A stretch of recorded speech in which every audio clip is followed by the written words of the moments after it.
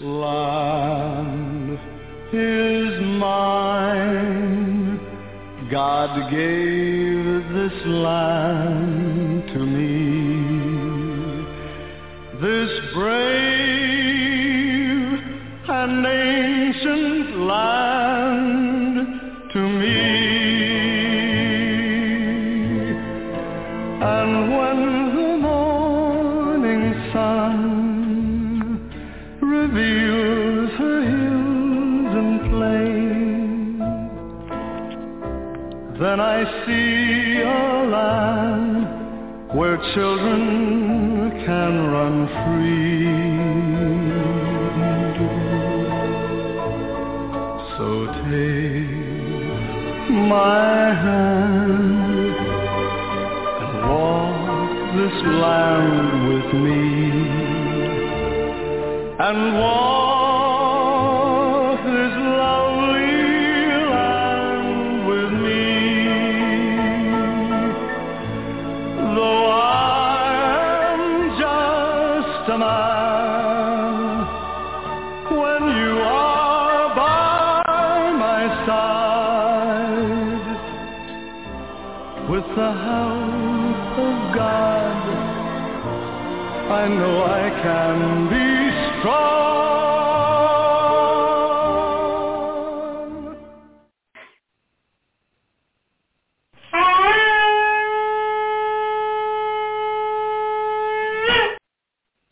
Well, it is just the end of Shabuah for us anyway. The sun set about 45 minutes ago. For most of you, it is still the tail end of Shabuah. I was encouraged, Kirk, to see that Shabuah is being mentioned in Israel. There was a period of time where they didn't want to mention Shabuah because it was competing with the Christian holiday of Pentecost. Of course, yes. The Christians will claim that Pentecost for 50 is the birth date of their church. Yeah, so big on churches, you know. Yeah, somebody ought to hand them a copy of the Torah and Prophets and said, no, I don't think so. And as I recognize, hey, you know, they're at least celebrating, acknowledging Shabuah. They call it Shavat as opposed to Shabuah because, well, if it has a B in it, we need to change it to a V. Who knows why they need to do that, but they feel the need nonetheless. And so they say that the tradition is to read from the Book of Ruth. Book of Ruth is actually a sweet story. She's a Moabite woman, probably essentially Jewish DNA, not likely to have been much different. In fact, she is Dowd's great-great-great-grandmother, Ruth is. And her thing is she marries a Israelite man, and she becomes a widow, and she just says, you know, Yisrael are my people, Yahweh is my God. And so, you know, where you go, I go. And it really is a charming story to recognize that this woman clearly knew the truth and she was committed to it. So the rabbis say that the reason they favor the story of Ruth is because she was the first convert to Judaism. Judaism wouldn't exist for 1,000 years. Still, yeah. But these are the same buffoons that call Moshe a rabbi. Rabbi it is Moshe. Interesting. The first person in writing to use that term that I'm aware of is actually Paul, the father of Christianity. Is the first, because in the first century, Jews were not calling themselves a rabbi. Akiba didn't refer to himself as a rabbi. So it was Paul that actually started using the title, and the Jews said, you know, if you're going to steal our Messiah and our Son of God and our Passover Lamb, we might as well steal your title. Your title, there you go. Shabuah, we'll talk just briefly about it as it has passed, but Shabuah was the fourth of four Moed Mikra that was fulfilled by Dowd in year 4000 Yah, 33 CE on the Roman calendar that is so pervasive today. It is the result of the first three Moed Mikre. And yes, there are three that precede it, because in Judaism, they completely ignore matzah and don't much care for Bikurim. So they think that Passover is a 7-day event.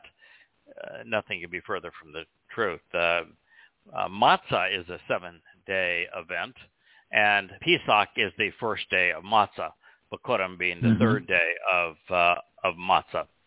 And then 7 sevens from Bikurim, 7 Shabbats from Bikurim, is Shavuot. So on Pesach, the doorway to God's home is open. The door to an extended life is opened for us. We gain the advantage of immortality. But the bigger event is actually on Matzah, where Yahweh arranged for Dowd's soul to carry the guilt of every covenant member into Sheol, to deposit it there, never to be seen again, which makes us look perfect in God's eyes, because all of our guilt has been removed from us. And then in that Dowd was Yahweh's Bakar, firstborn, he celebrates firstborn children on that date, on Bikurim, where his soul is released from Sheol and re-enveloped with the set-apart spirit, and heads back to a reunion with Yahweh. So this is the first three benefits of the covenant, where souls that avail themselves of what Dowd and Yahweh have collectively done for us become immortal. We are perfected, and we are adopted into the covenant family. But being adopted into a family is only good if there's growth within it. And so Shavuot is the date of growth. It is about being enhanced, being enriched, being empowered, being enlightened, the big E word. So on Shavuot, we become ever more like Yahweh. We are enlightened and educated on his Torah and prophets. We're empowered so that we can make a difference in people's lives. We're enriched with the inheritance that comes from being God's kid. So Shavuot is a really important day, because without Shavuot, we're not prepared for Towrah. To be a Towrah is the day, yes, where we're called to share Yahweh's story, to actually be Dowd's heralds, to call Yisrael home, to awaken Yisrael to the realization that Dowd is not only the Messiah and Son of God, but he's also our Savior. So that's the purpose of Towrah, which then leads to Kippurim, which is the day of reconciliations, where we are calling out to Yisrael, to a remnant of Yisrael, to reconcile the relationship with Yahweh, so that they can be there and be accepted into the millennial kingdom upon Father and Son's arrival, which will be in year 6000 Yah on Yom Kippurim, which is, as the sun sets, October 2nd, 2033, giving us just 10 years until that date. In the 5 days between Kippurim and Sukkot, the earth will be transformed into the conditions found in the Garden of Eden, and then we will live for 1,000 years with Yahweh here on earth and celebrating that relationship before we get to experience him making a new universe, with us getting to participate and then explore it for the remainder of time. And since it's infinity, that is a very long time. So Shavuot is the date of enlargement and enrichment. What most people don't have a full appreciation for, and I guess it's even hard for anyone to grasp this, but we are essentially three-dimensional creatures that are stuck in the ordinary flow of time, which is the fourth dimension. But there is a fifth and sixth dimension in the universe. Until we can maneuver in the fourth, we're not getting off this rock. Yeah, we can go to the moon, but that's about as far as we can go. When we are fully liberated in the fourth dimension, then you can explore the entire universe and you can become immortal. So it's exceedingly important for Yahowah to empower us so that we're fully navigable in the fourth dimension and can experience it like we do the three that we are most familiar with. But there's also a fifth and sixth dimension that explain the totality of our universe. And Yahowah is at least a seven-dimensional creature where the spiritual realm is in the seventh dimension. And each time you go up in dimensionality, it is an infinite increase in capability. So we have a long way to go from where we are to where we're going to be. And Shabuah is the day that speaks of it.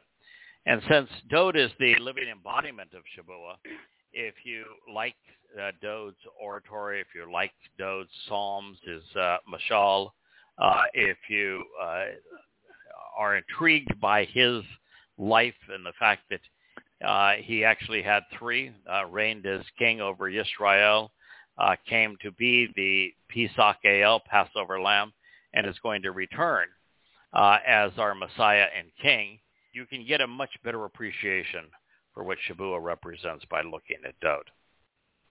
Now,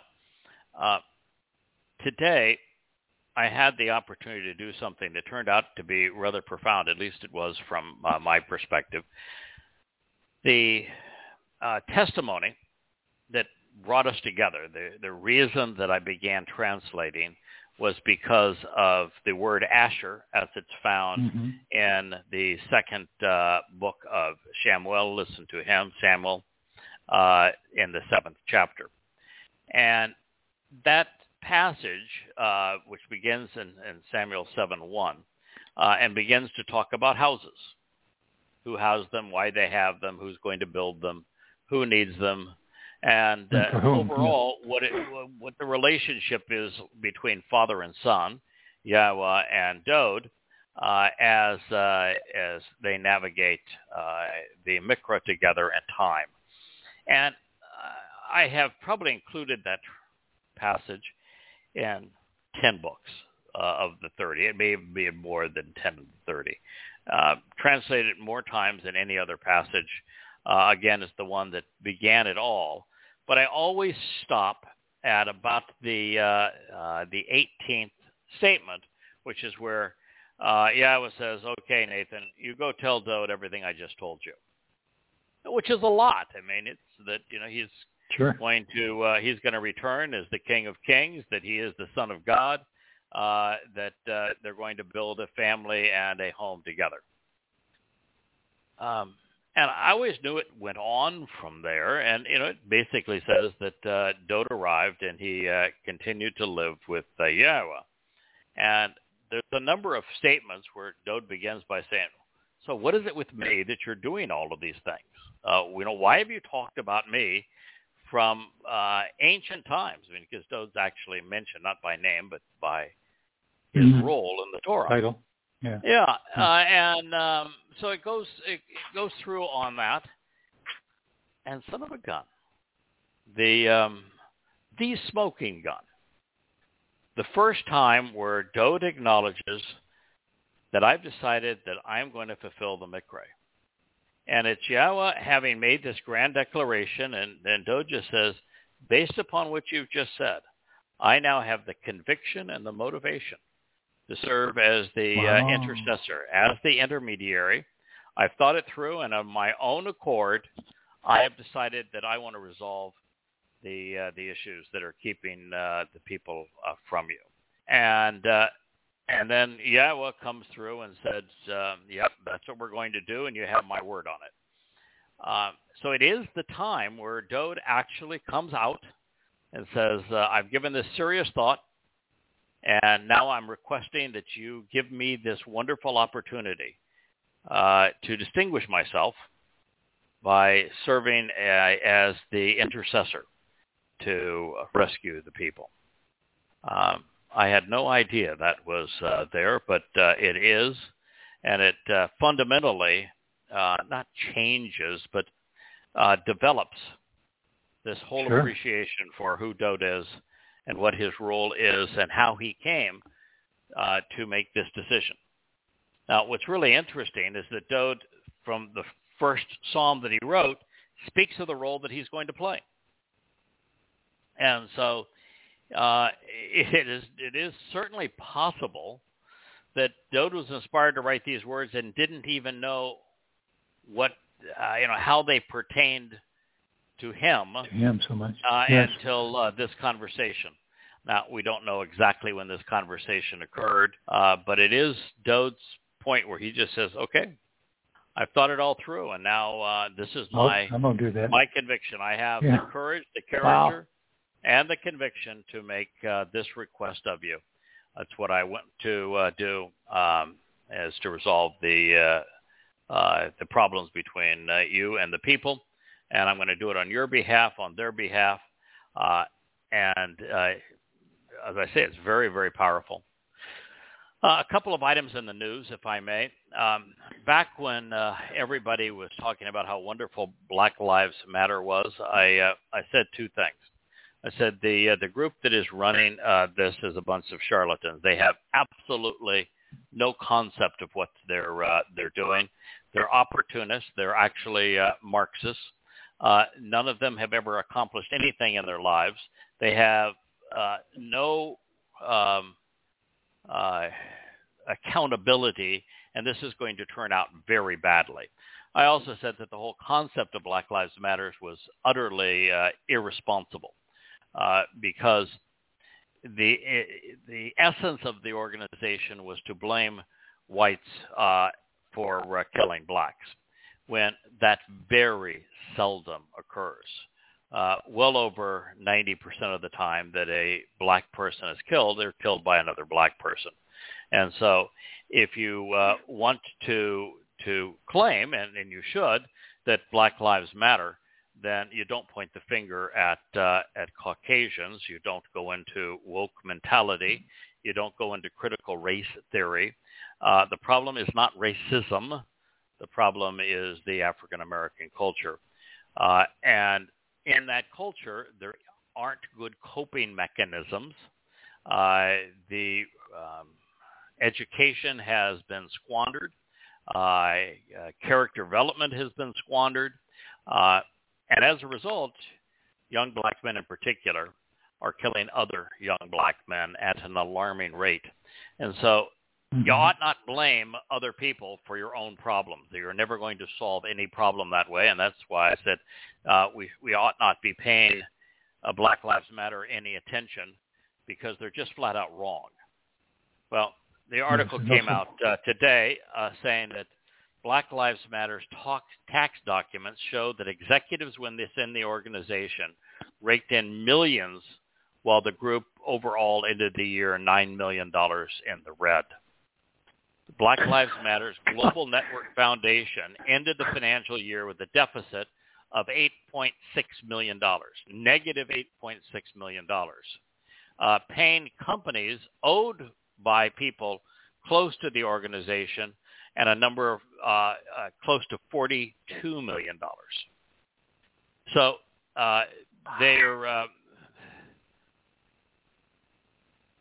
their expenses were comprised of two things. One of them was paying the small group of people that were the administrators and the executives within the group $8.5 million, which is ludicrous. If you want to claim that we're doing this for the betterment of the people, then you don't take money for doing it. And yet they took $8.5 million. And then they paid out twice as much to companies that were wholly owned or affiliated with the group. So that if one of the owners had a PR firm, they paid another $2 million to that. If anything that was a way to pay additional money to themselves, but covered up by the fact, well, it's just a related company, they paid another $17 million to them. This is a sham, and people ought to apologize and be embarrassed. Dmitry Medvedev, who is was previously president of Russia, gave way to Putin on subsequent terms, is not the most stable guy in the world. But my guess is because he is not a disciplined speaker that he does share the mindset of the leadership of Russia. And his quote this week was, "And the more destructive the weapons are that the West and the United States in particular is supplying Ukraine for the destruction of Russia, the scenario becomes what is commonly called a nuclear apocalypse." If the West continues to send tanks, F-16 aircraft, long-range missiles, Patriot missile systems into the Ukraine, we will publicly admit that we have sent somewhere between $40 and $50 billion, which would make the Ukrainian military among the top 10 on earth in spending because of what we have given them, and that's only a small portion of the total they have been given because we have forced so many of our allies to also give them many billions of dollars worth of weapons. But we have created a proxy war where the United States is fighting Russia with billions of dollars of sophisticated weapons, and there is no way for this to end without either they're able to defeat Russia, then it will end with nuclear conflagration. That is just the scenario, and there is no other. So it will be the most horrible mistake the United States has ever made. But NATO says that us supplying F-16 aircraft and training the Ukrainians to fly those aircraft and providing Patriot defense systems, which is, about $300,000 an interceptor, does not make it part of the conflict. So you can rest assured that NATO and the United States are not part of the conflict because, well, we've told you so. Iran is continuing to hang in brutal fashion the enemies of Allah. Multiple hangings took place over this past week. The people hanged were either executed for crimes of blasphemy and insulting Islam or for declaring war on the Islamic God. It is one of the most savage and brutal regimes in the history of mankind. There was an article this past week that is devastating for biblical scholarship, makes all of the famed Hebrew scholars and biblical scholars look like utter numbskulls. And that is that the insight that we shared about 6 months ago, that a small tablet was found. I think it's made out of lead, very, very tiny. That it was found on Mount Ebal, and that it dated back likely to the time of Yosha ben Nun. In other words, just as the children of Israel were entering the Promised Land, sometime around 1400 BCE. And it's written in Paleo-Hebrew, highly legible, and it actually speaks of Yahweh's name. And it is the citation that Yahweh said, I want, between these two mountains, I want the people to reinforce the realization as they come into the land that if they remain Torah observant, there'll be tremendous blessings. But if they do not listen, there will be curses. And so I want them to reinforce this by shouting it between the two mountains. And this particular tablet was on the mountain where they were to shout, but, if we don't, Yahweh's going to curse us. And that's what it says. The reason it is so devastating to Hebrew scholarship is the only excuse that the Hebrew scholars had was that, well, the finding hasn't been published and peer-reviewed. Well, it's now been published, and it has been peer-reviewed. And all of the claims and more have turned out to be true. The reason it's so devastating beyond that is that the explanation has always been that the Torah was written not in 1448 BCE, but in fact around 700 BCE, way after Moshe and way after even Dowd. And they always say that the reason we know this is that the Hebrew alphabet didn't exist back in the day of Moshe or of Dowd, and therefore it had to be compiled at a much later time. Well, bingo. Sorry about that, pal. What are you going to use as your next excuse? Because now you have a tablet with the Hebrew alphabet actually citing from the Torah dating to the time of the Torah, 1400 BCE. For credibility's sake, it is the single most important find, probably, greater than the value of the Dead Sea Scrolls, because it rolls back the proximity of a confirming written account of what Yahweh had discussed with his people to within probably 20 years of the time that this played out. Yeah. Yes. Going back now 3,400 years ago. Exceedingly important. And of course, nobody wants to jump on the bandwagon now because, there is no excuse for it. And it puts Hebrew biblical scholarship and buries it. Of course, it takes down Christianity along with it. But they were able, in fact, to use modern technology to look inside of the folds of the lead tablet and to read each of the letters that were inscribed in it, and they were able to date it. And so, at this point, there is no doubt it is a legitimate find, and again, one of the most important in human history. All right, we're going to return. Yeah, it's good to be on the winning team. I think I shared when this first came out that there was a time in my life when I was a believer that evidence that affirmed credibility of what I believed was essential to me.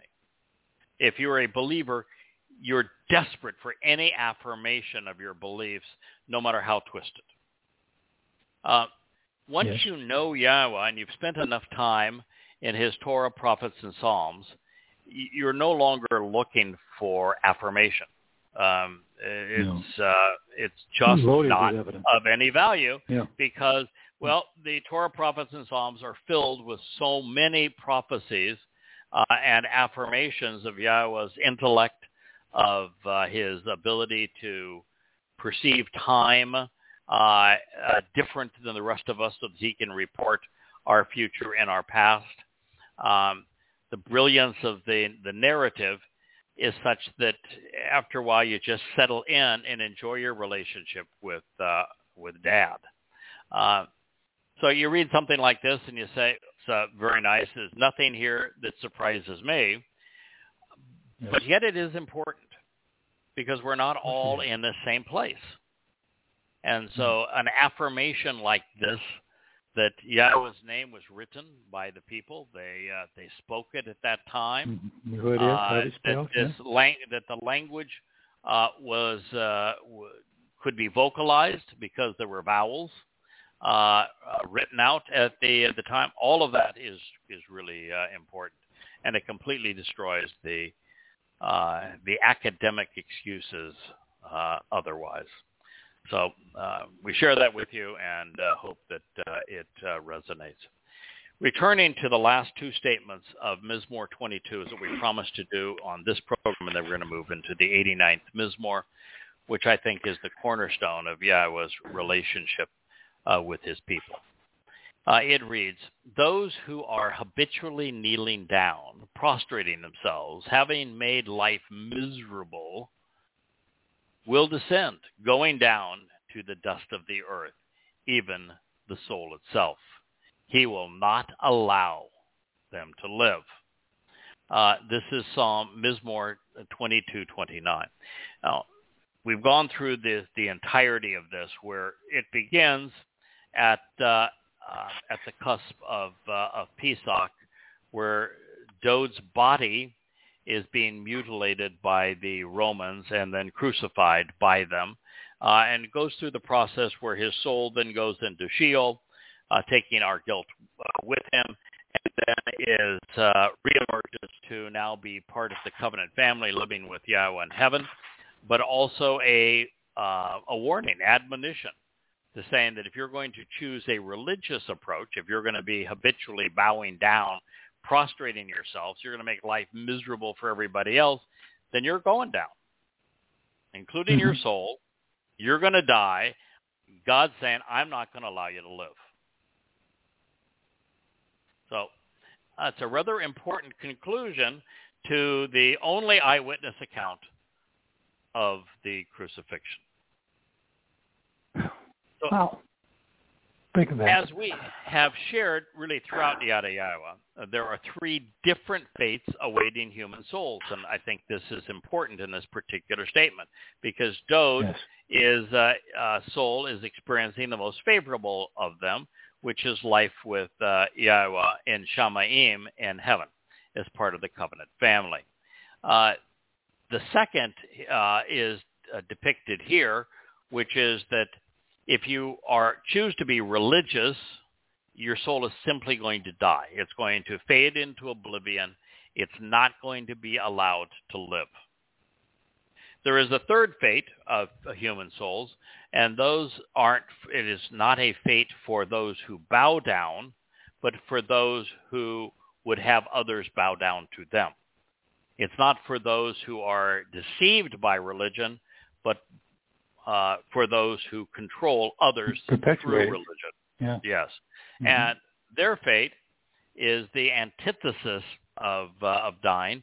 They will live forever, but in Sheol, which is hell, essentially a black hole separated from Yahweh. And this verdict will be made by Dowd using Yahweh's Torah as his guide. Yeah, ultimately fair. I mean, it's not like the religious view, which is that you disagree with me, don't obey me, or don't love me. I'm going to see to it that your soul is tortured in hell forever. Such a God would be sadistic. But that's not what Yahweh says at all. If you don't know me, choose not to love me, choose not to show any respect for me, just choose to be religious, then your soul at the end of your life just simply ceases to exist. No reward, no punishment. If you, harm my people, deliberately lead them astray, then for you, dear Inquisitioner, for you, perpetrator of the Holocaust, for you, Roman Catholic Pope, for you, Rabbi, who misled my people, took them away from me, then there is a consequence for that, and it is eternal incarceration and Sheol. So then this is the concluding two statements of Mizmowr 22. Posterity shall work with him. Speaking of Dowd. This will be recounted, recorded, and proclaimed of the approach of my upright one, the generations and their dwelling places. They will come while conspicuously announcing, exposing, and declaring, he was right, vindicating, he was acquitting, doing so on behalf of the family members who have been and will be born, that they honestly acknowledge he has engaged and acted to actually accomplish this. It is Dowd working with his father and son, that accomplished the fulfillment of Pesach, Matzah, and Bikurim. If you want to come to Yahowah, if you're going to be among those who will welcome him home on Yom Kippurim in year 6000 Yah, then it is long past time that you recognize what has been conspicuously exposed and declared. Dowd was right. He was vindicating. He is acquitting. And he did so on behalf of the family. Those who are born into the covenant have him to thank for this opportunity. That is the message that permeates throughout the Mizmowr. Dowd is more than our Messiah. He is more than the sound of the Son of God. He is our Savior, the Passover Lamb. You know, you read Hebrew rabbinical sites about Dowd, and where clearly it says in numerous places that Yahweh was announcing, "He is my son, I am his father," and the rabbi said that's just not possible because they're different species.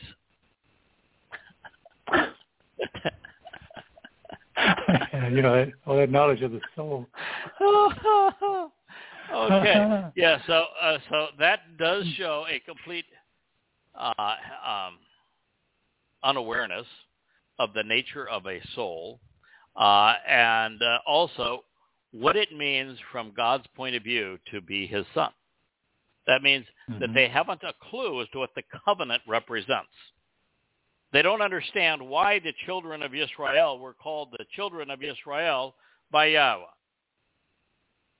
For them, the only answer they have is, nope, it's interspecies. So, Therefore, can't be. Men who are considered sages can be so utterly stupid. Well, based upon all that we have shared in this wonderful Mizmowr, what was done and who accomplished it, I think this is now Yahweh addressing how the covenant family will respond to his beloved son, the Messiah. Now, the upright pillar of Yahweh's tabernacle, as a result of fulfilling Pesach, he is going to be recounted for having done this magnanimous deed throughout the long celebration of Sukkah. The children of the covenant will realize and acknowledge he was right, which Yahweh has said time and time again. He is also vindicating. If not for him, we would not be here. Now, I personally like that concluding line. It says, he engaged to accomplish this. He performed, honoring the promises and fulfilling the mission. More than anyone in God's story, Yahweh affirms that Dowd is Sadak. He's right. When it comes to being part of the covenant family and entering heaven, being right is more important than anything else. Personally, Kirk, and I think you shared this before we began this review of the chapter, how can anyone read the 22nd Mizmowr and not be moved to conviction, to action? Prophecy doesn't get any more relevant. It doesn't get any more graphic, any more detailed. I mean, to describe the excruciating pain of crucifixion and exactly where and how these nails were driven and how it causes the strength to melt away and to die of thirst while your lungs are filling with fluid. Water, All of it, the Roman flagellums, all of it 500 years before even any of that, 700 years before any of that was even invented. It is flabbergasting that that in particular Jews are in denial of what he has done, as vivid, as graphic, as detailed, as prophetic as is the 22nd Psalm. You just have no excuse. I have to ask a question. Mm-hmm. 22:31. They will come while conspicuously announcing, exposing, and declaring he was right.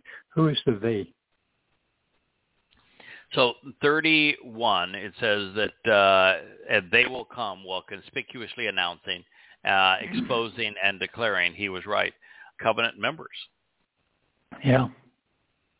It's not only past, but I mean, in particular now. No one else has said that. No one has said that. You know, whether it's us making this declaration or those who are reading these books, listening to this program, making that declaration, or those who will read this over the next 10 years and come to this conviction. Our entire purpose is to serve as heralds, fulfilling Teruah on behalf of Dowd and Yisrael. And Yahweh has a lot to say about this particular mission. And so this is the fruit of what we are doing on Father and Son's behalf. Yeah. Well, that brings us, Kirk, to the end of Mizmowr 22, one of the most extraordinary pieces of literature ever written. Indeed, it is. Profoundly important. But there is one that is better. In fact, much better. The psalm we're about to consider is the single most relevant revelation for our time, perhaps ever written. I think it is the cornerstone of Yahweh's home, the cornerstone of time. I think this was written in 968 BCE, 4 years after Dowd's first passing of his first of his three lives. And I think it was written on the very day that construction began on Yahweh's home.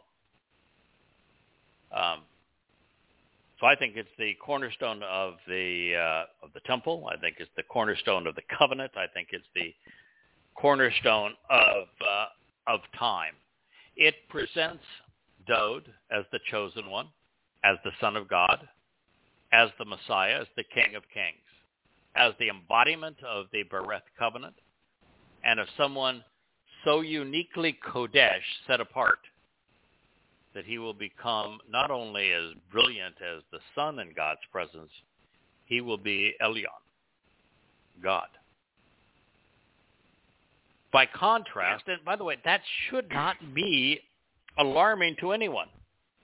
When Yahweh elevates us from the 3 dimensions to 7 and enriches us and empowers us and enlightens us, it is all to make souls that he crafted in his image more like him. When you're adopted into Yahweh's family as his sons and daughters, since he's God, what do you think it makes us? Just like him. So he's called Elyon, Almighty, in this particular Mizmowr. By contrast, the Mizmowr psalm condemns by name Shaul, Paul, the principal author of the Christian New Testament, by name depicting him as the most deceitful and damning individual in human history. The psalm, like the prophecy it parallels, and all prophecy pertaining to the fulfillment of the Moed Mikre, of the 7 invitations to meet with God. All prophecy pertaining to the fulfillment of time.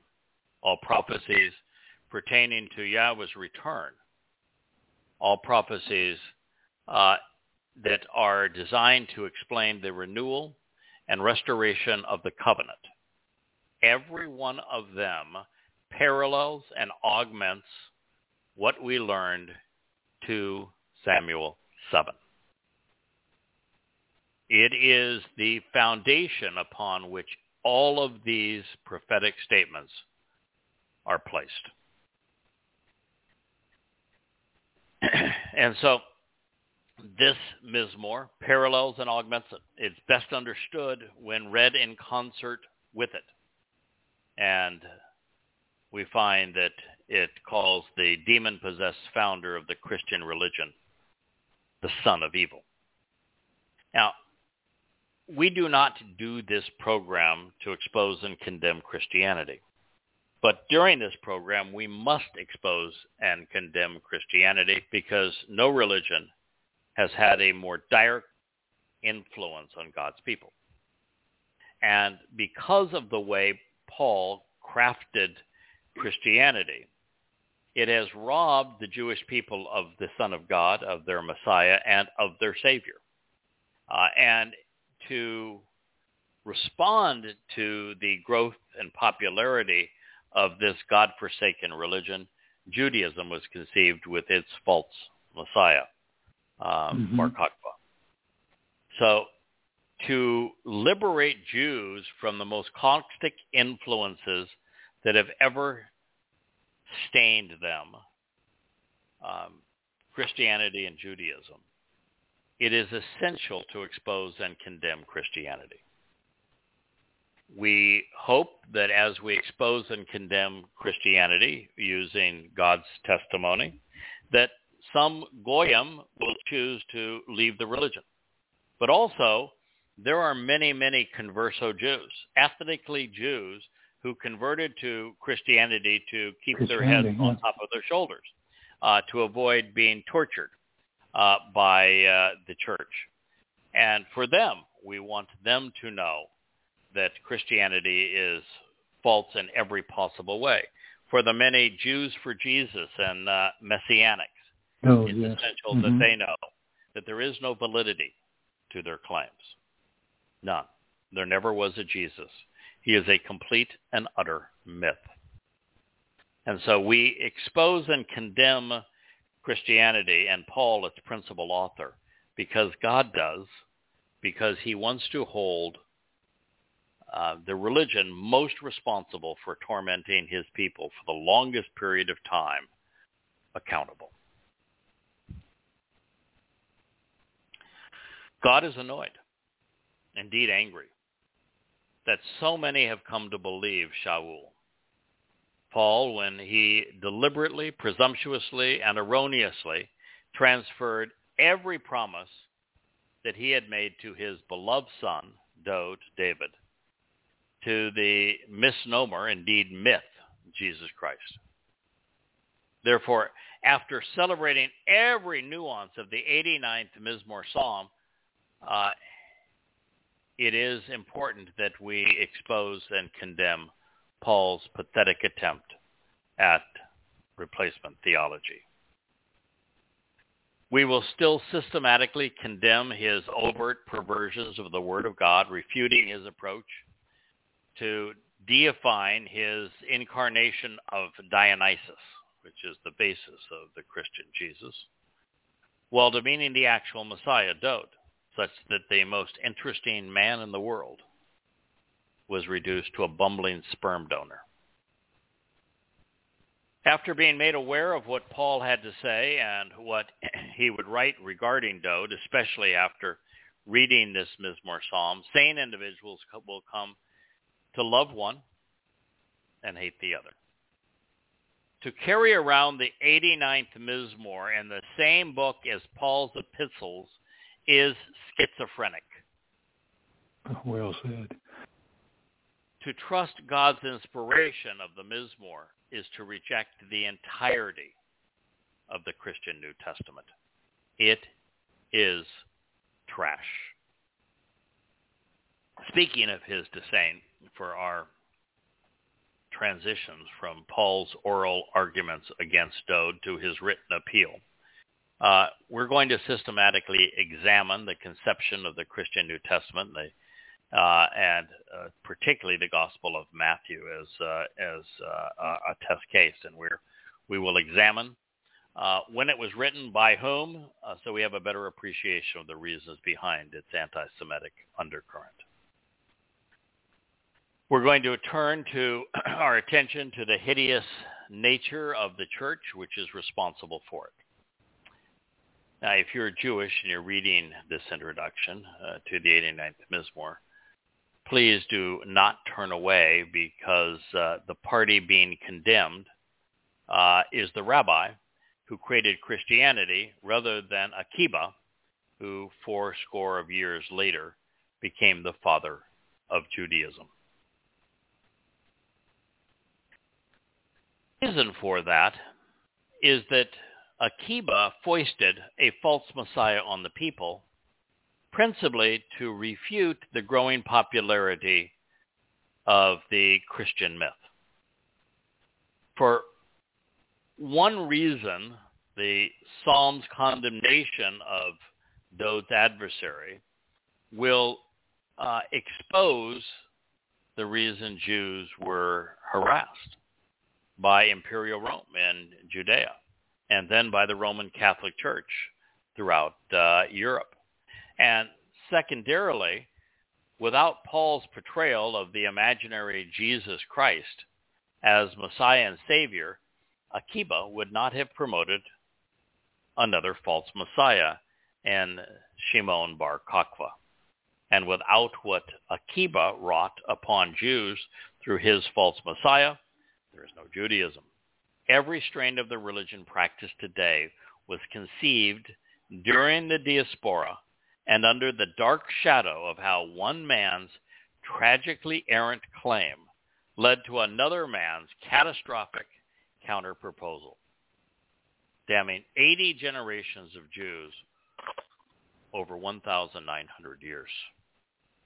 And if you don't think so, why don't you find some affinity, some connection between Dowd and the symbol of the nation of Israel and the religion of Judaism, the Star of David? Find one. And when you realize there is none, then come to recognize how that star was inappropriately associated with the Messiah. And you'll recognize that it's because of the false Messiah that Akiba brought to bear upon his people, Bar Kokhba, which means son of a star. Took the symbol of the false Messiah and applied it to the real Messiah, and now claim that that's the symbol of your nation. And, to make matters worse, because of this longing for Akiba's false Messiah, while in diaspora, in Europe, Jews began to use this symbol of the Akiba Bar Kokhba star. And so the Roman Catholic Church was the first to say, all right, if that's your symbol, wear it. It'll be your badge of dishonor. It'll be our way of keeping you humble, dehumanized, demonized, and separated. That's how the Nazis picked up on it. And so it was a symbol of disgrace, of being dehumanized, of being demonized. And you make that symbol the symbol of your religion and nation? Carrying it around on your flag? Yeah. Go ahead. I mean, is there no rabbi, no scholar, no just reader of the Torah that doesn't pick up on you, don't revere symbols of the sun and symbols of the moon and symbols of stars? No, because Rabbinic Judaism is so intertwined with Kabbalah. And Kabbalah's symbols likes to use symbols of this ilk. And so it's so ingrained into Rabbinic Judaism.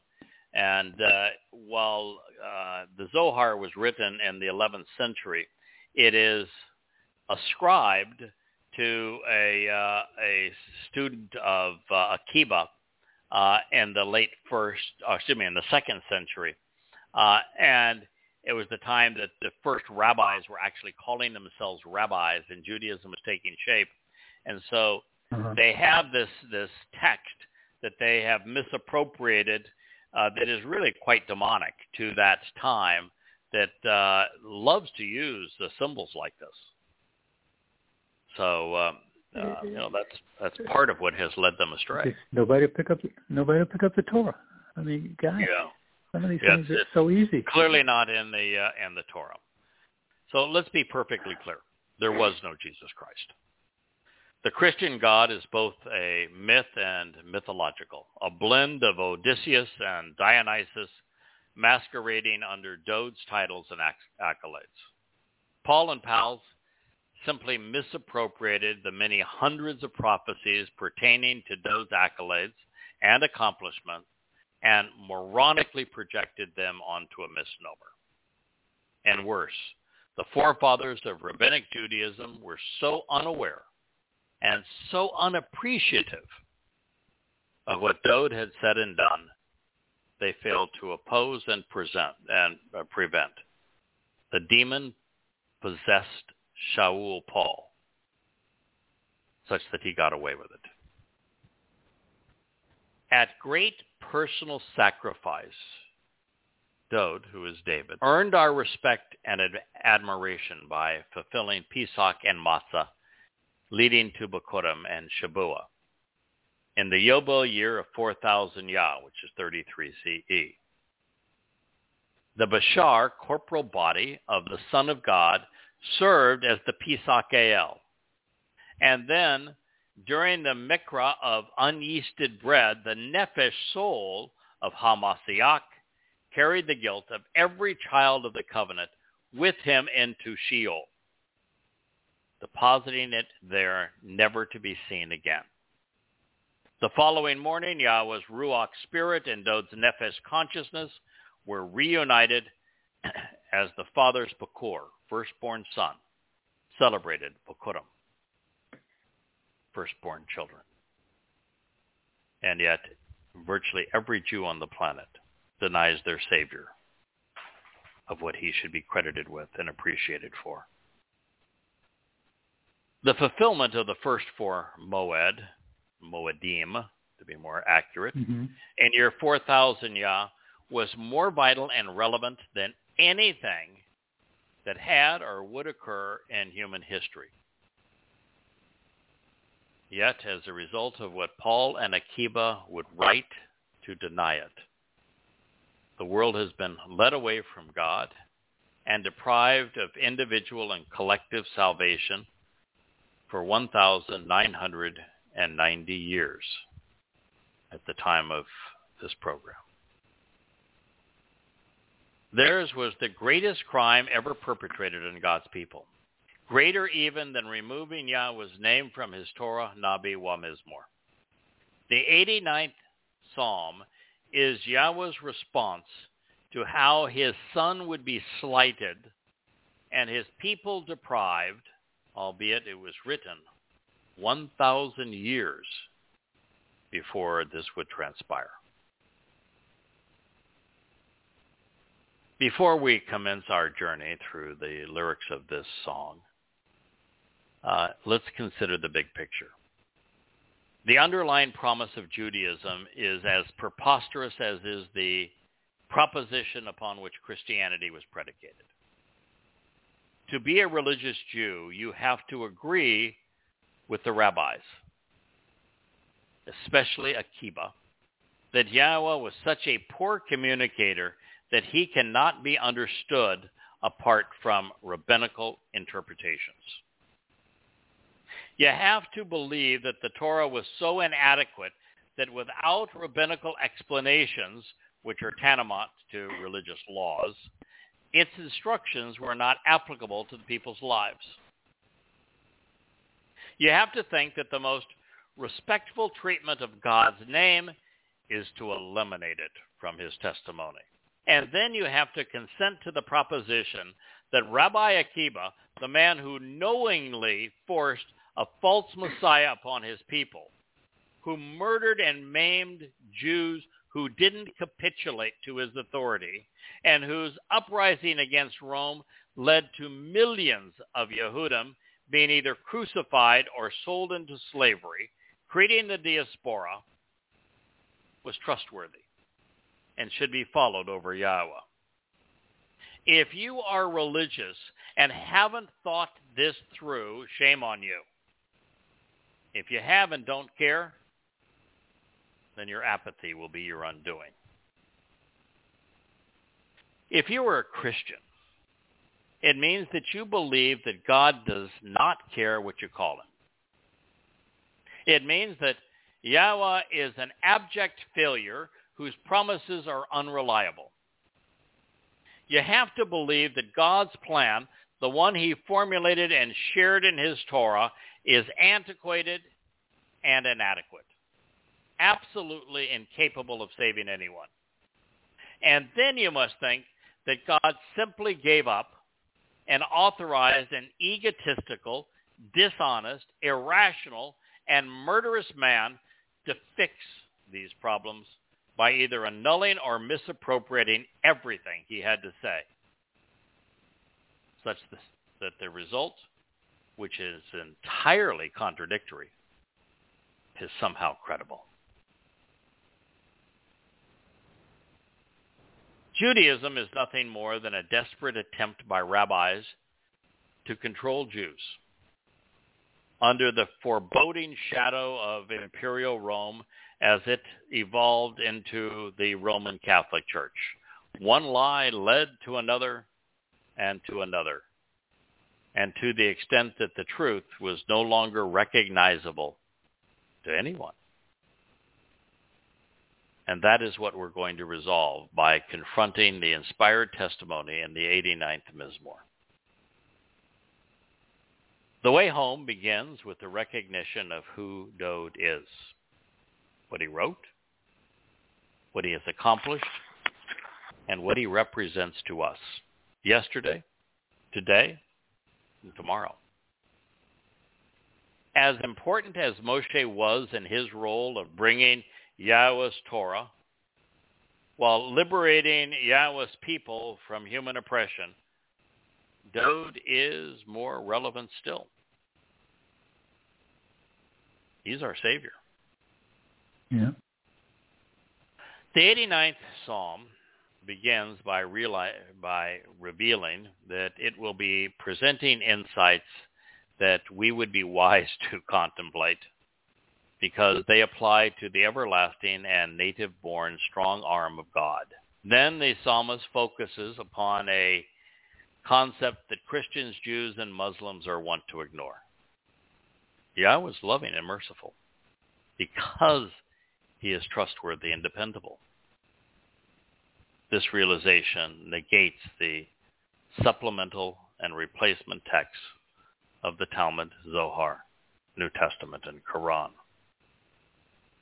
They, by presenting a different approach of that of a God who changes his mind on core issues and then relies on others to come up with an amended plan, which is the underlying premise of the New Testament, Talmud, and Quran, are thereby negating the consistency intended and needed for Yahowah to be credible. God's promises are reliable because he never changes his approach. What he has promised remains true for all generations, for all time. To annul it and replace it with another plan, whether that be based upon faith, case of Christianity, obedience, in the case of Judaism, or submission, as would be the case in Islam, nullifies the means that Yahowah has chosen to be merciful.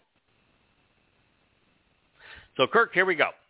Here's the introduction to the 89th Mizmowr. Let's go.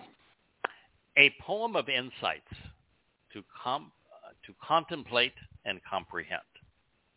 A maskil in Hebrew, the lyrics of a song written to convey important ideas worthy of thoughtful consideration. Maskil is a compound of ma, which means to ponder the important questions regarding sakal, being circumspect, being prudent, gaining insights and prospering from them, paying attention so that you can come to understand, and learning to comprehend. So, a poem of insights to contemplate and comprehend by Ethan, which means constant and eternal, productive and established. The Ezrachi, the beloved, native-born, strong arm. The one arising from the land who is prepared for battle by being properly girded. From Ezrak, strong arm, and Chabab, the beloved and cherished. That's quite an introduction. By the way, it does make Ethan one of Yahweh's prophets. The amount of prophetic information here is overwhelming. It's just like Nathan. There's no book of Nathan. There is no book of Ethan, although the 89th Mizmowr is longer than some of the books that actually are presented under the name of a would-be prophet. Mm-hmm. There was an individual by this name at this time. He was written about, saying that of Solomon's inner circle, there was one man that stood above all, by far the most intelligent and wisest man of his time, Ethan. He would have been a contemporary of Dowd, would have known the king well, to have served in his son's cabinet. Clearly, he would have known Dowd.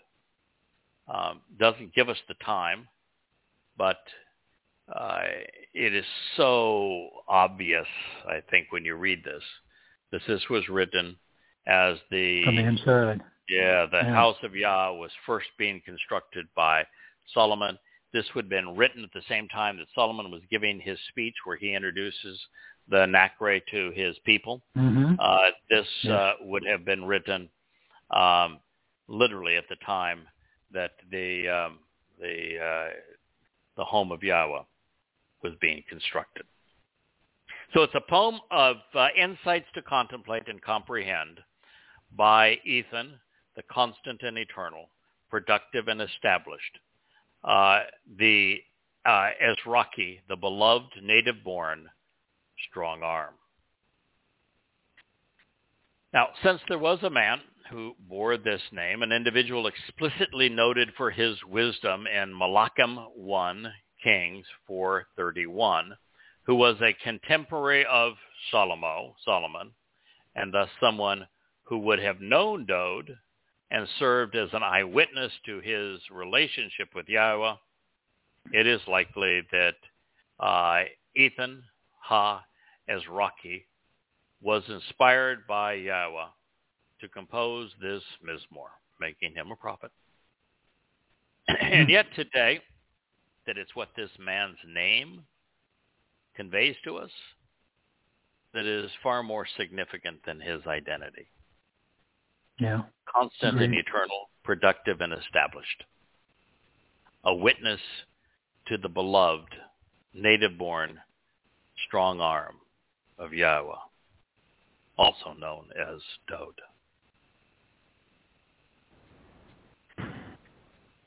This revelation should be on everyone's lips and echoed throughout time.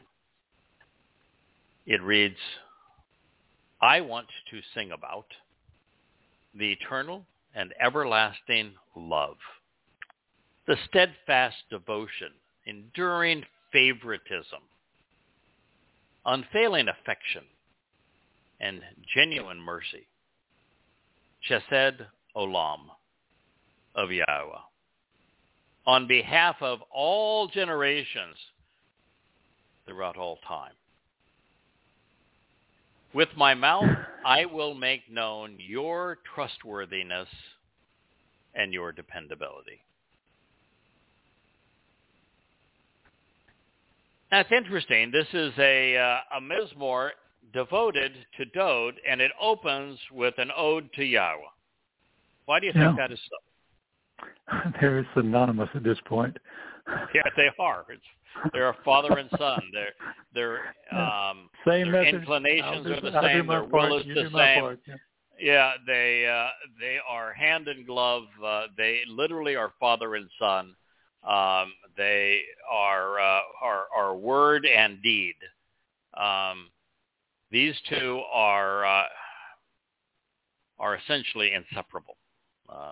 Yahweh has always chosen to engage with humanity through one of us. And as it turns out, almost all of the most important fulfillments, engagements of Yahweh were conducted by his son. So there's the realization that while Yahweh continues to be the creator God of the universe without Dowd, lonely for certain, less effective in terms of his interactions with humanity, but he's still God. Dowd without Yahweh is nothing. Literally nothing. I get that. Yeah. He was dead for 3,000 years, having tended sheep in Bethlehem. Sure. Nothing. So it is important to recognize that we're celebrating the life of Dowd because of the inclinations, the character, the nature of Yahweh. And so what Ethan is saying here is that it's important that we acknowledge the most important characteristics of Yahweh, that he is eternal and that his love is everlasting, that his devotion to his people is steadfast, unchanging, that there is an enduring favoritism not only for Dowd, but for Yisrael, and that God is indeed affectionate and genuine,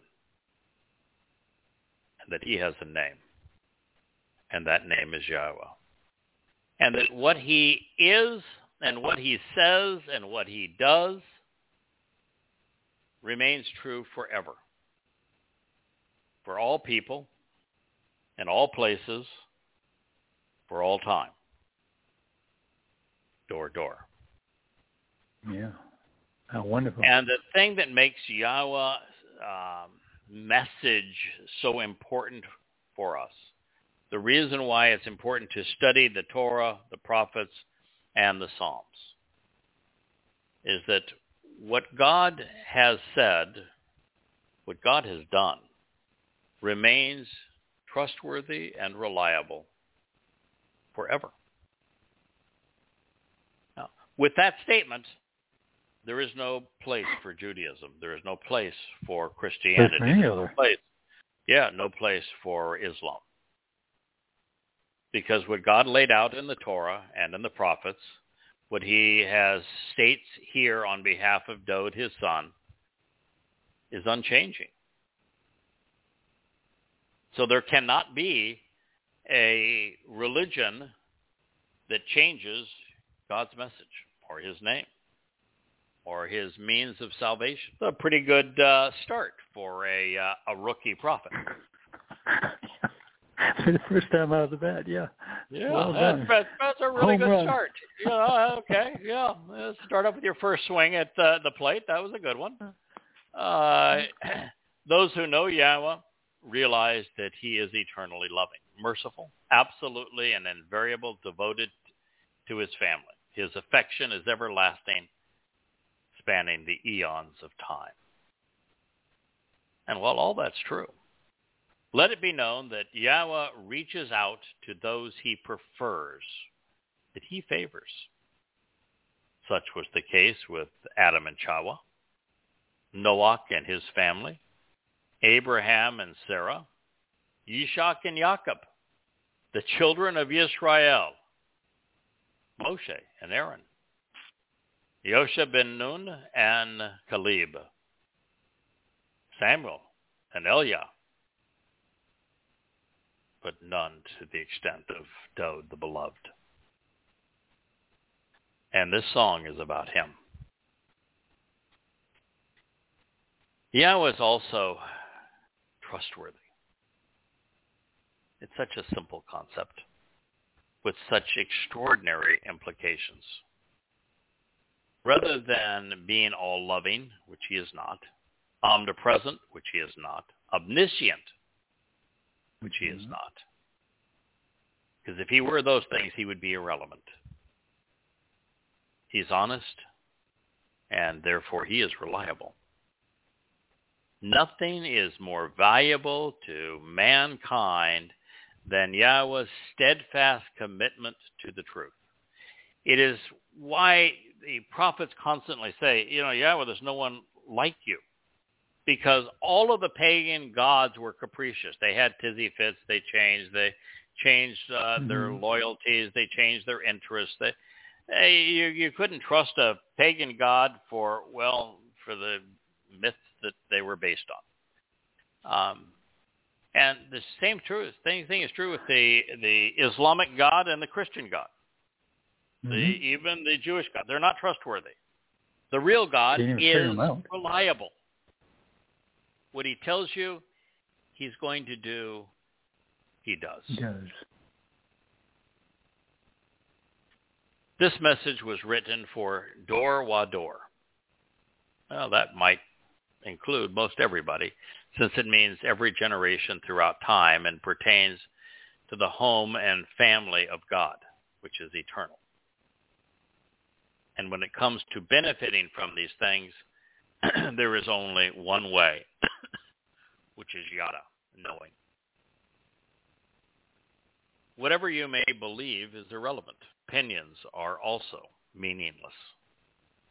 All that matters is knowing, understanding, accepting, and then acknowledging the truth. Was this the statement, Kirk, that you analyzed, or is the next one? And in 89.3 is where I okay, so I'll go through this and we'll focus on that. Okay. If you wish, yeah. Yes, indeed. I say, now and forever, the spiritual realm of the heavens was established and is continually built to procreate a restored, prosperous, and productive family based on love, devotion, favoritism, kindness, generosity, and mercy. You have fashioned and formed it to manifest within it your authentic character, your trustworthiness, and your reliability. So just in case, you're a little slow on the uptick here, so far, Ethan has said God is loving. He plays favorites. He's very affectionate. Yeah. He is reliable. Now and forevermore, in the spiritual realm in the heavens, God established it to build and procreate, to restore a prosperous and productive family. He's family-oriented. And that family is based upon love and devotion, kindness, and generosity. That God has fashioned and formed the spiritual realm to manifest his character, his attributes, which include the fact that he is trustworthy and reliable. So he's trying to emphasize here, if God says this about the covenant, don't believe anything else. Right. If he said this about Dowd, don't believe anything else. If he said, I am giving Dowd these titles, he is my son, he is the Messiah, he is the Savior, he is going to be as Almighty God, those accolades away from Dowd and give it to some mythological being named Jesus Christ. Don't negate the actual Messiah and give that title to a bum, Bar Kokhba. Yahweh's entire purpose in creating the universe and life within it has been to bana. Bana is based upon the Hebrew word ben, which means son. It's the feminine, actually, of son. Even though bath is used for daughter and ben for son, bana, which is the feminine ending of ben, it means to conceive children and build a family. His chesed devotion to it and love for those who are part of it are olam, everlasting. By having the psalmist begin by addressing the intent and nature of Yahweh's heavenly home in the seventh dimension, we realize that by coming to better appreciate what Dowd has done for us, we're afforded the opportunity to join him there. We can trust Yahweh to do for us what he has done for his son. That is the message. The covenant home in the heavens was built of love. The psalmist here, Ethan, is telling us, even if you're not all that interested in Dowd, bad call, because Yahweh loves him more than anyone else, and he is the exemplar that we ought to follow, and he happens to be your Savior, your Messiah, and your King. But, if you're not all that interested in Dowd, for the sake of your own soul, pay attention, because what God says about him will apply to you, because he's trustworthy and reliable, because he is merciful, and he plays favorites. The covenant home in the heavens was built in love. It is a place for God's family to grow and to thrive. And it is there that those who have come to know and trust Yahweh, based upon his depiction of himself and his son, throughout the Torah and prophets, will find that he is exactly like he has presented himself. If you don't like the God of the Old Testament, then for heaven's sake, stay away. You won't like heaven. Our Heavenly Father is approachable. He's kind. He is loving. He's genuine. He's welcoming. He's generous, which means that he does not want to be worshipped. He is also trustworthy, which means that we can rely upon him and that faith is a waste of time.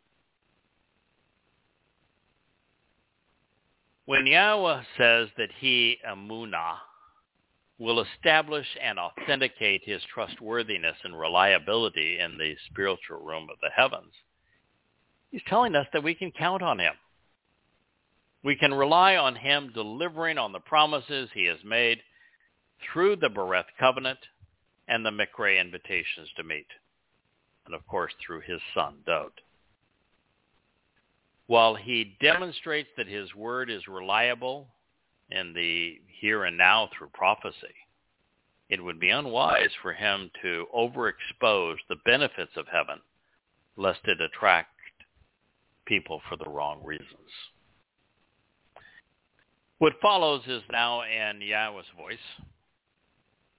God, after that introduction, equates Dowd, the beloved, with the Bereth covenant, the centerpiece of his creative attempt, the Lexus of his designs for his people and for life itself. God unequivocally states that Dowd is La Bashir, the chosen one. This affirms that Yahweh Shabat swore an oath to Dowd because he is God's Ibed, his co-worker. And that's important because Yahweh never reneges on a promise, nor does he ever work alone. God's statement reads, I'll share it and you can explain it, Kirk. Sure. I have established cutting through separation, karat, the Bereth covenant for the family home. Through my Bashir, chosen one, I have sworn an oath and will affirm this promise 7 times over, Shabat, to Dowd, my Ebed, authorized agent and co-worker who serves on my behalf. Mizmowr, song to sing, Psalm 89:3. What do you think about those words, Kirk?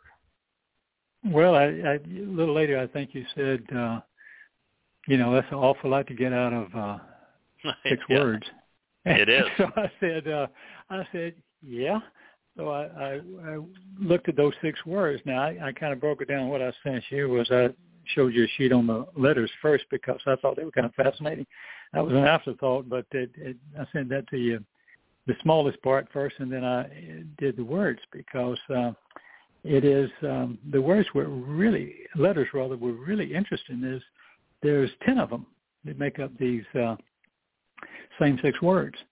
Mm-hmm. Every one of them are stable in the way that they're drawn, except for 2.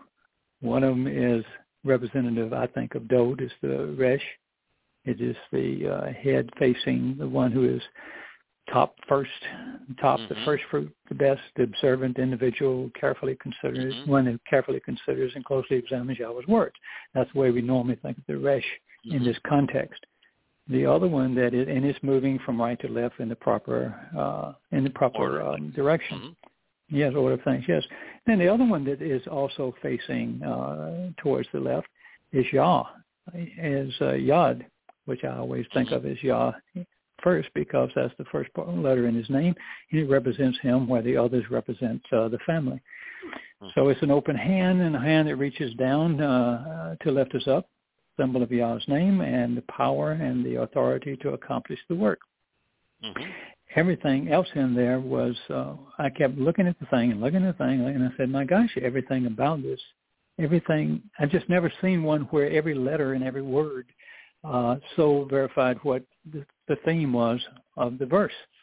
You've got there could be an argument that the Bayeth is an actionable letter too, in the sense that while the base because you can come down from static, the top, there's the door. Yeah, it's not just that the opening into the home is from above, but it's on the left side. So you have to move from right to left to enter the home and enter it from above in that particular diagram. Mm-hmm. It doesn't lean as dramatically as the other letters, but there's a little bit of a directional component to the Bayeth as well, and it's used both in Beireth Covenant and Bashir, mm-hmm. the one that I have decided on, the chosen one. Mm-hmm. Well, that's fair enough. I mean, you can have a little movement in a couple of these because of what mm-hmm. they can do. Like a cough, it moves back and forth. It's an open hand that welcomes and allows. And, it can even strike. Yeah. So, I mean, that's true. But it's the way mm-hmm. I was thinking of the way I was drawing them. I was saying, it's not, you've got the Gimel going that direction, the wrong direction. Mm-hmm. You've got the Bush going mm-hmm. the right direction. So I took it as maybe I'm skimming a little bit off the top and mm-hmm. Not being as thorough as some of us. But in any case, each one of those, all of them you can find in them. I thought, wow, it's the tall, for instance, is a beam, a mark, a signpost along the way, signifying something of great importance. The aim is perspective, is the eye to see, to observe, mm-hmm. to perceive, and so forth. You've got the wall, which is a tent peg that secures the home and it increases the family. I mean, the shin mm-hmm. is 2 teeth, is a symbol of 2 teeth, perhaps, as Yah and Dowd, I don't know, but symbolic of Yahweh's words and Dowd's psalms that nourish and guide us. You got a Chet, mm-hmm. which is about protection too. I mean, I haven't been afraid of anything. I've met you about 15 years ago through your Yada Yahowah. Mm-hmm. We became friends. Later, I called in the program and so forth in his long history and got to participate with you quite a lot. And, we know each other. We visited each other. But I've never felt scared. Now, you should be scared of the things that we said on mm-hmm. out in public on some of those radio programs about Islam and and even Christianity. We can make a lot of enemies doing this sort of thing. It never occurred to me to be afraid. I don't know why that is. I'm afraid of a lot of things like a kidney stone, but this ain't it. That's not this stuff, really. But I've always felt protected, like a wall is there, like Malak is watching over, which I've felt for many, many years. The home is welcoming, the lead is the doorway. So I think confidence and reliance on Yahowah is ubiquitous among all covenant members. So the longer we're in the covenant, the more confident we are. The more confident one is, the less concerned or anxious they are, and the more reliant we are on Yahowah, the less we are prone to be concerned or fear anything. So it does generate supreme confidence, and therefore to be in the covenant is to have no fear. Indeed it is. Yeah, that's why I always say that somebody says the fear of God, is a positive thing. No. The opposite is true. No, it's true. The longer you're in the covenant, the more you know Yahowah, your confidence grows to the point that it eliminates all fear. It does. That's why he could be so brave. He was so close and understood so quickly from the time he was, 8 years old or thereabouts. Yes. It never occurred to him that Yahowah wasn't there. He said, "I'm going to be with you forever." Right. I mean, they had a timeout of talking, but they certainly he could never have felt anything other than Yah's with me. And that's, and to volunteer. His I don't know if he's 8, 9, 10 years old, but the first story that we are told after Dowd is anointed and is announced that he is the Messiah, and he is has the strengthening power of Yahweh's Ruach has come upon him, Spirit. The first story we're told is that Goliath is the mightiest warrior of his time, that he's a very large man with a very big mouth, and that he has called out Israel for one-on-one combat, that if he prevails, they become slaves of the Philistines. And yet the kid says, all right, he's got a big shield, he's got a big sword, he's got a big mouth, and he says, I'll grab my sling, pick up some rocks here, and we'll just go off and do it. And he's so confident that he begins his assault by saying, "You uncouth, uncivilized, loudmouth, belligerent, uncircumcised Philistine. I'm going to show you who's boss." And kaboom. Yeah. That was it. The Israel ought to listen to that. This is Dowd talking about this Philistine, this Palestinian. Yeah, Palestinian. You uncouth, uncivilized, loudmouth. Yeah, disgraceful Philistine. Yeah, it's true.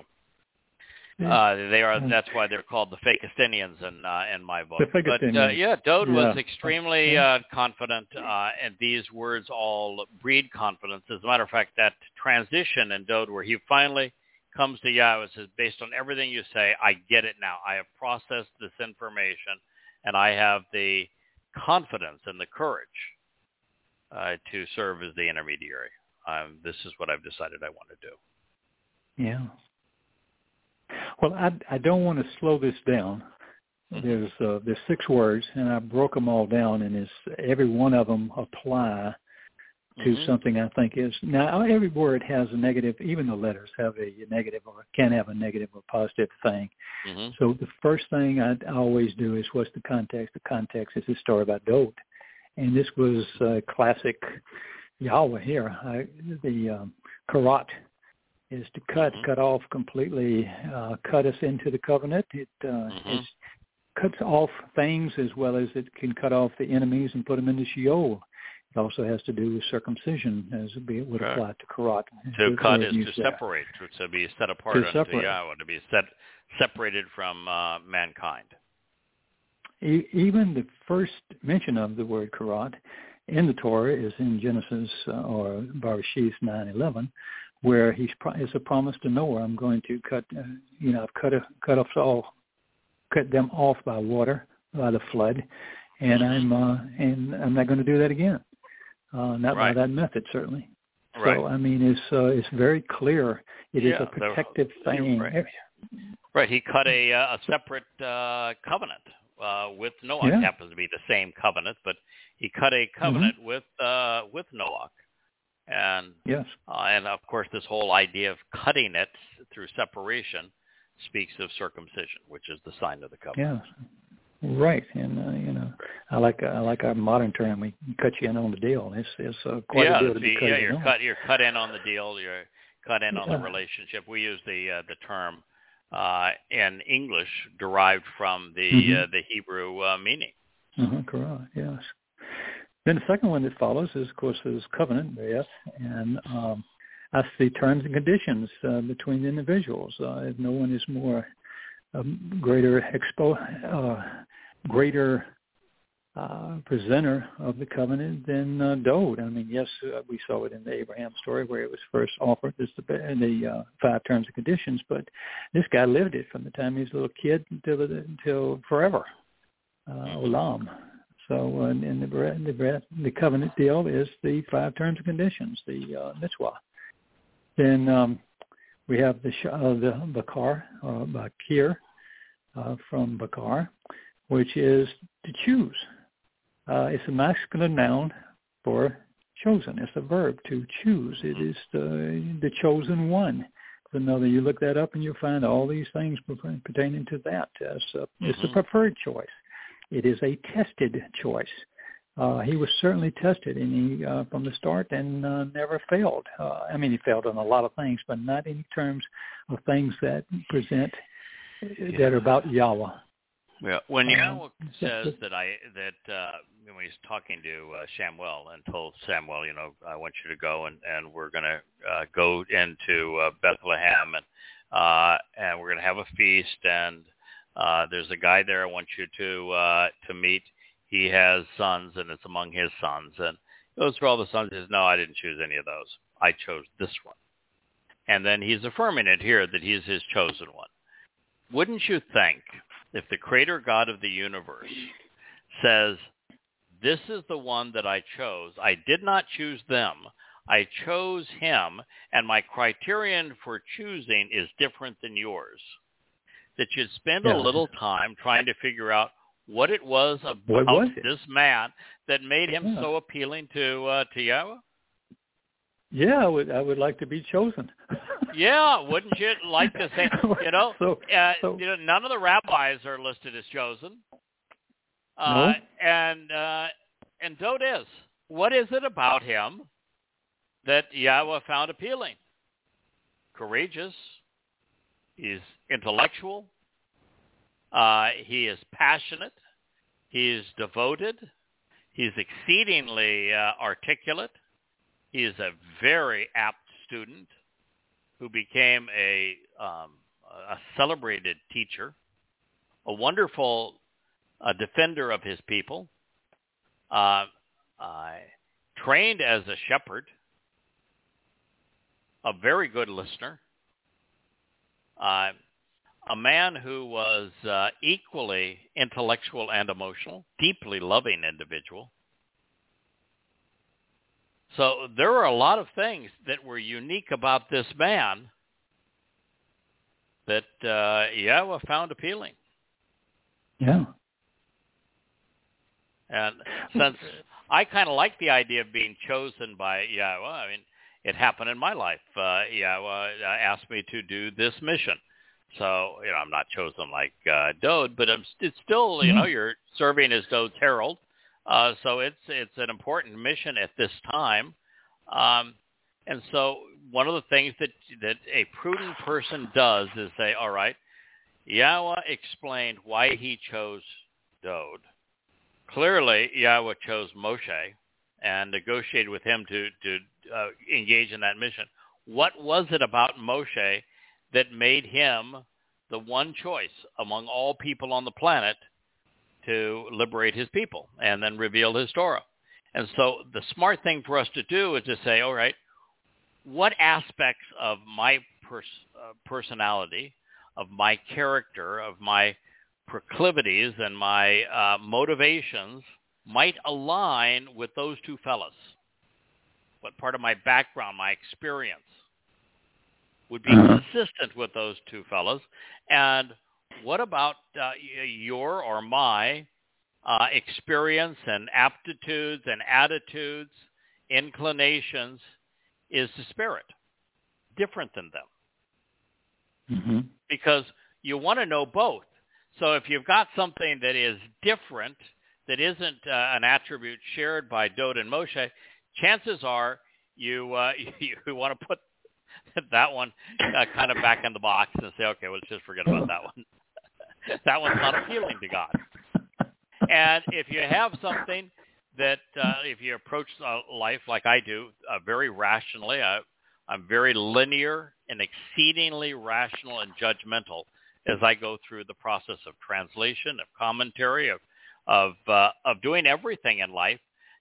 And those guys they were very judgmental, exceedingly rational, evidence-based, and driven by intellect, and yet still very passionate. So you find traits like that, and you say, yeah, I've got some of those. Okay. Yeah. Capitalize on them. But we should all be doing that. And desire. Yeah, desire to want to know. And then understand and accept it when you find the facts. I mean, just like if you were Shaphat, here are the facts. Between the Mizmowr and the Mashal, Dowd wrote, 100 Psalms and Proverbs?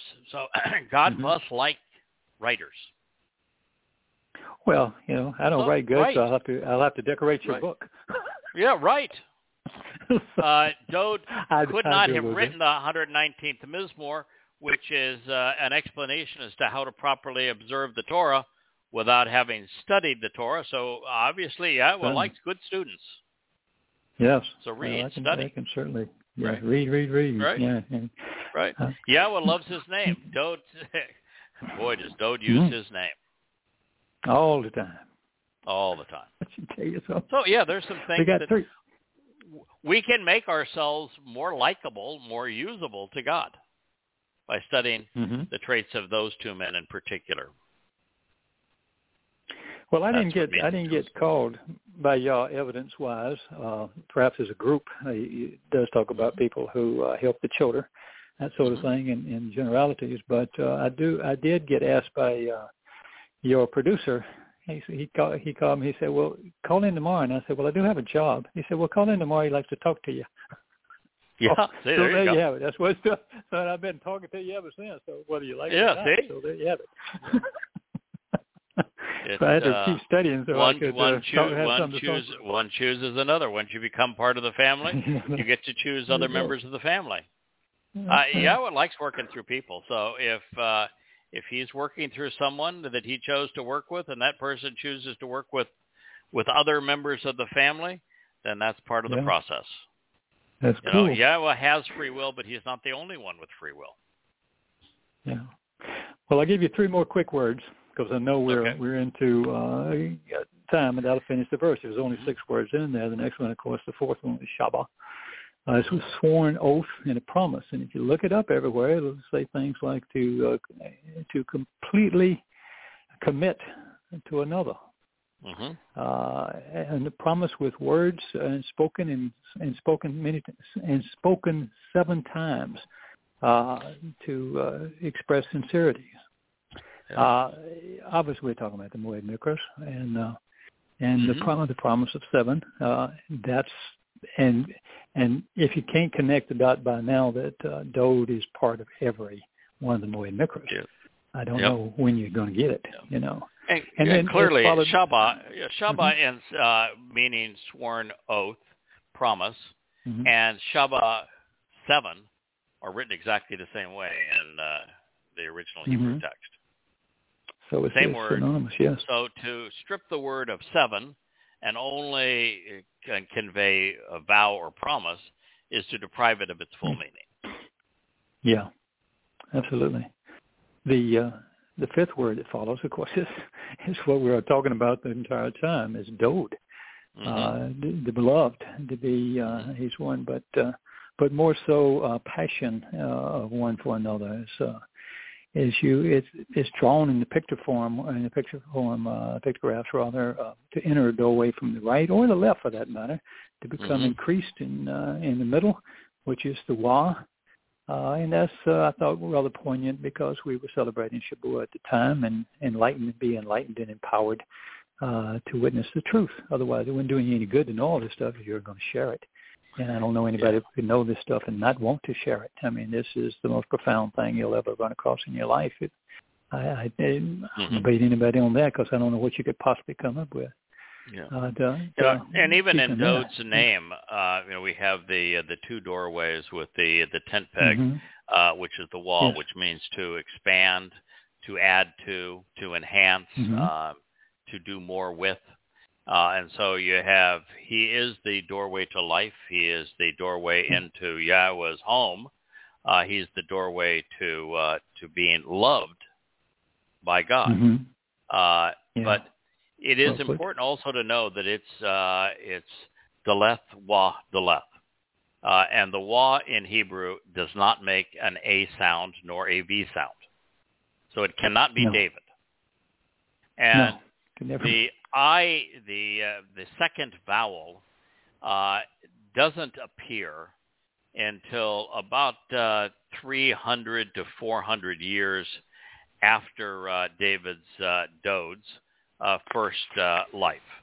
That 100% of the time that his name is presented in the Mizmowr that he wrote, where you'd think he would know how to spell his own name, or that he was mentioned by Shamuel, who was the Shaphat judge and prophet who introduces Dowd to us. He's really the Shamuel exists to introduce Dowd to us. He always spells it DWD. When Yashayah writes of him, it's DWD. So everything about him that was written within centuries of his life, including the things that he wrote of himself or Yahweh wrote of him, it's always DWD. And DWD is based upon the Hebrew word DWD, which means passionate love, be loved. Yes. And so it is clearly Dowd. It isn't David. Yes. It's Dowd. Yeah. And it's obvious that it's Dowd.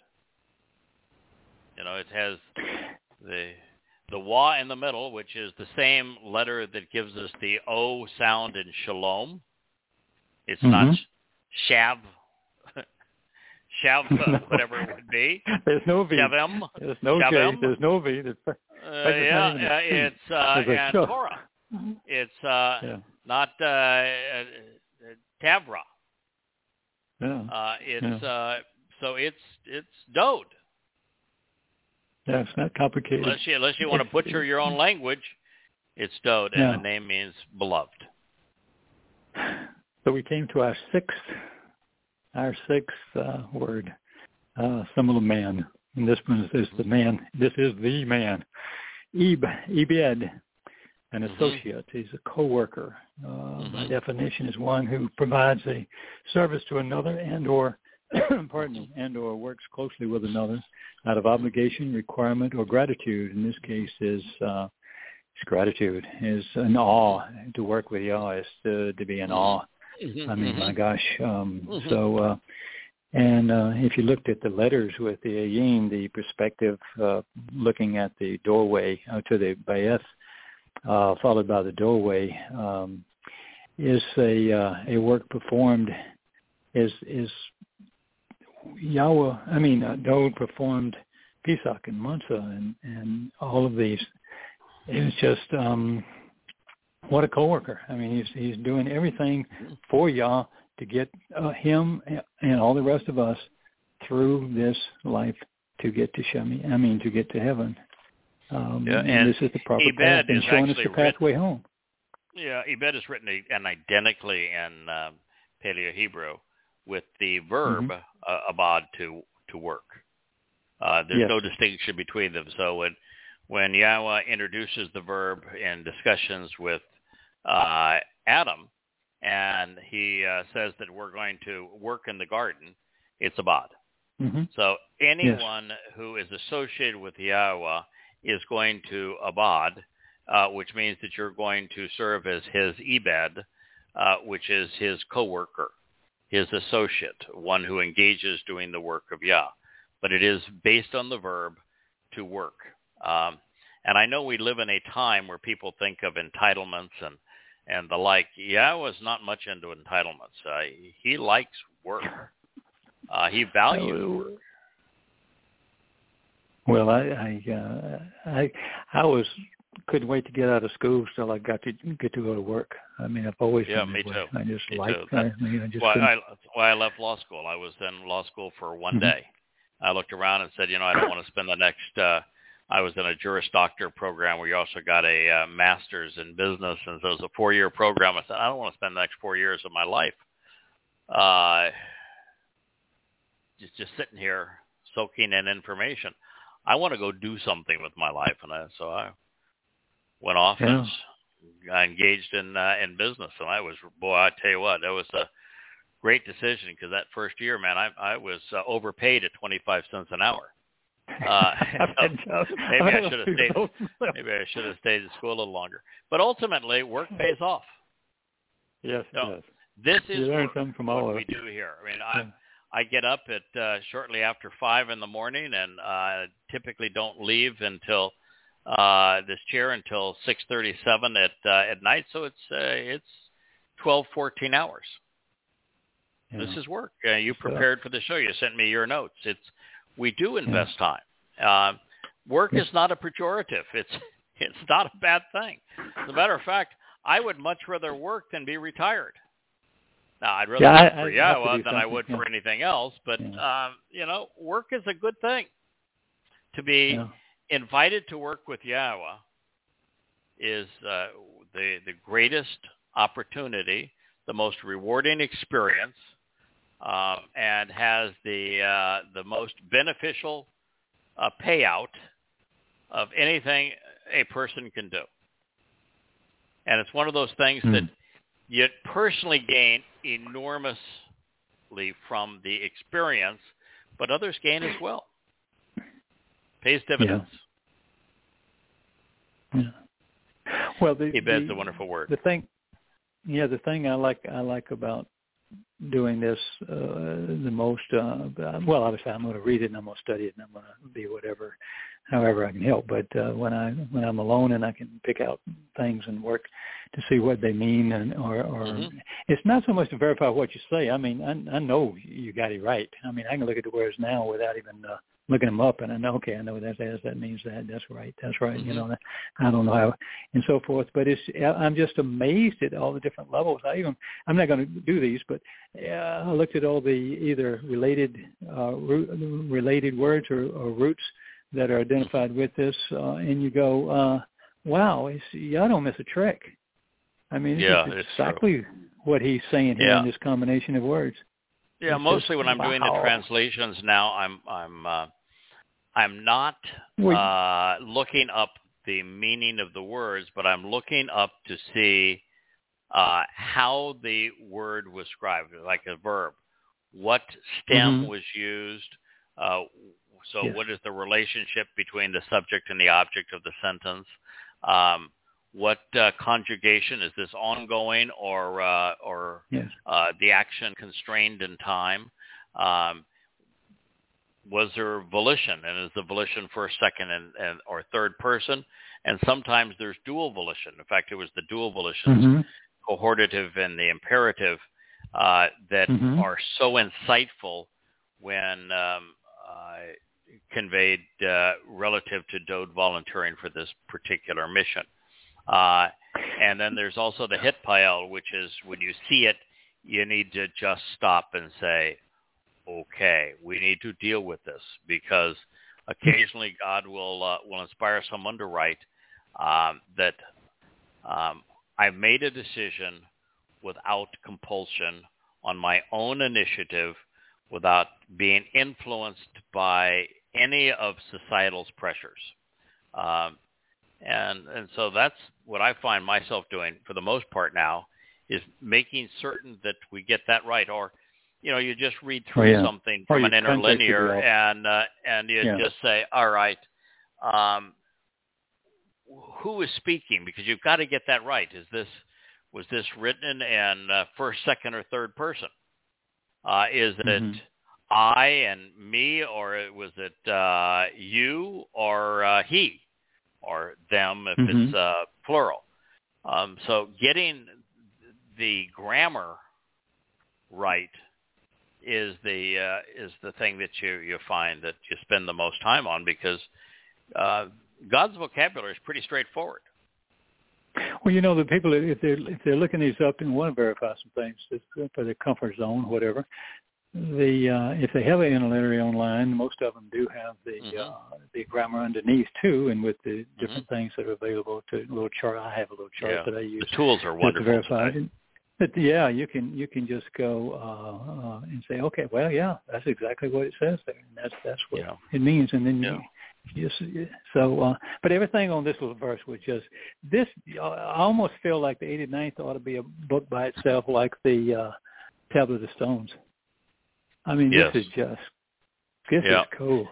And the good news for us is we made it all the way to 89. We made it all the way to 89.3. There's only 89, 57 or something. In there or something. 56. 56 or something here. like that. Yeah. So that's right. Actually, though, there is a brief lull in this where where the communication is pretty standard, where you're reading the same things that we've read at 100 different places. But of those 56 statements, about 50 of them are, oh my God, did he just say that? Yeah.